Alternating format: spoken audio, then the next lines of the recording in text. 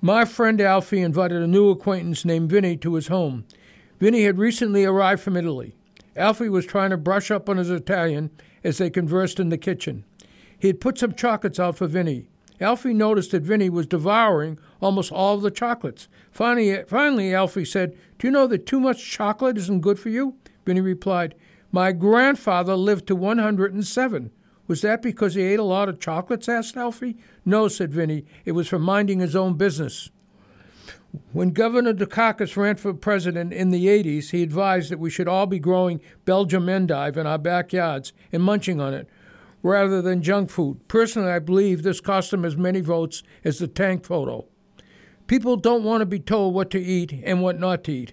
Part of Bill Clinton's charm and access to the average voter is that we all knew his taste in food was as disgusting as ours.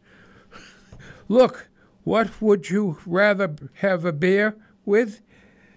Did for George W. Bush. Recently, the press revealed some of President Trump's favorite foods. This could be the number one reason Trump hates the media. After all, who among us wants the world to know we had Kentucky Fried Chicken for lunch?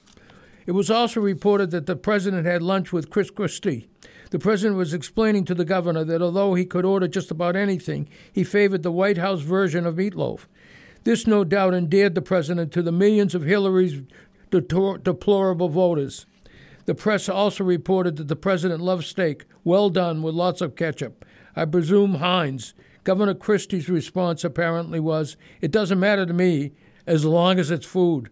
Steak with Heinz ketchup could change John Kerry's mind regarding President Trump, since Secretary Kerry, for better or worse, is married to none other than Teresa Heinz, inheritor of the Heinz name and a lot of that fortune. We've all seen that waiters look in a so-called fancy restaurant when we have the nerve to ask for tartar sauce for our Chilean bass that was brushed with a hint of lemon. It could be worse. We could have asked for mayo or, heaven forbid, ketchup. It may not please the waiter, but if you're a politician, it's a vote getter. How much did the issue of food have to do with Hillary's demise? In my opinion, lots. I'm sure that if Hillary had asked for Kraft's Thousand Island instead of French vinaigrette on her kale salad, she'd be president today. As a matter of fact, had Hillary cried out to the waiter, "Hold the kale and bring on the iceberg," we'd be talking a landslide. Somehow we knew that when she did indulge in junk food, it was with a great deal of guilt.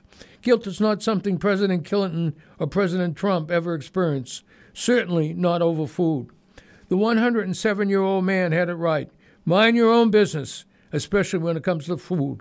I'm sure that before we read this article, most of us had soaked up the countless reasons why the presidency was won. Now we can all be thankful for this simple and totally correct explanation. It's all about the food. But remember, keep the food simple, stupid.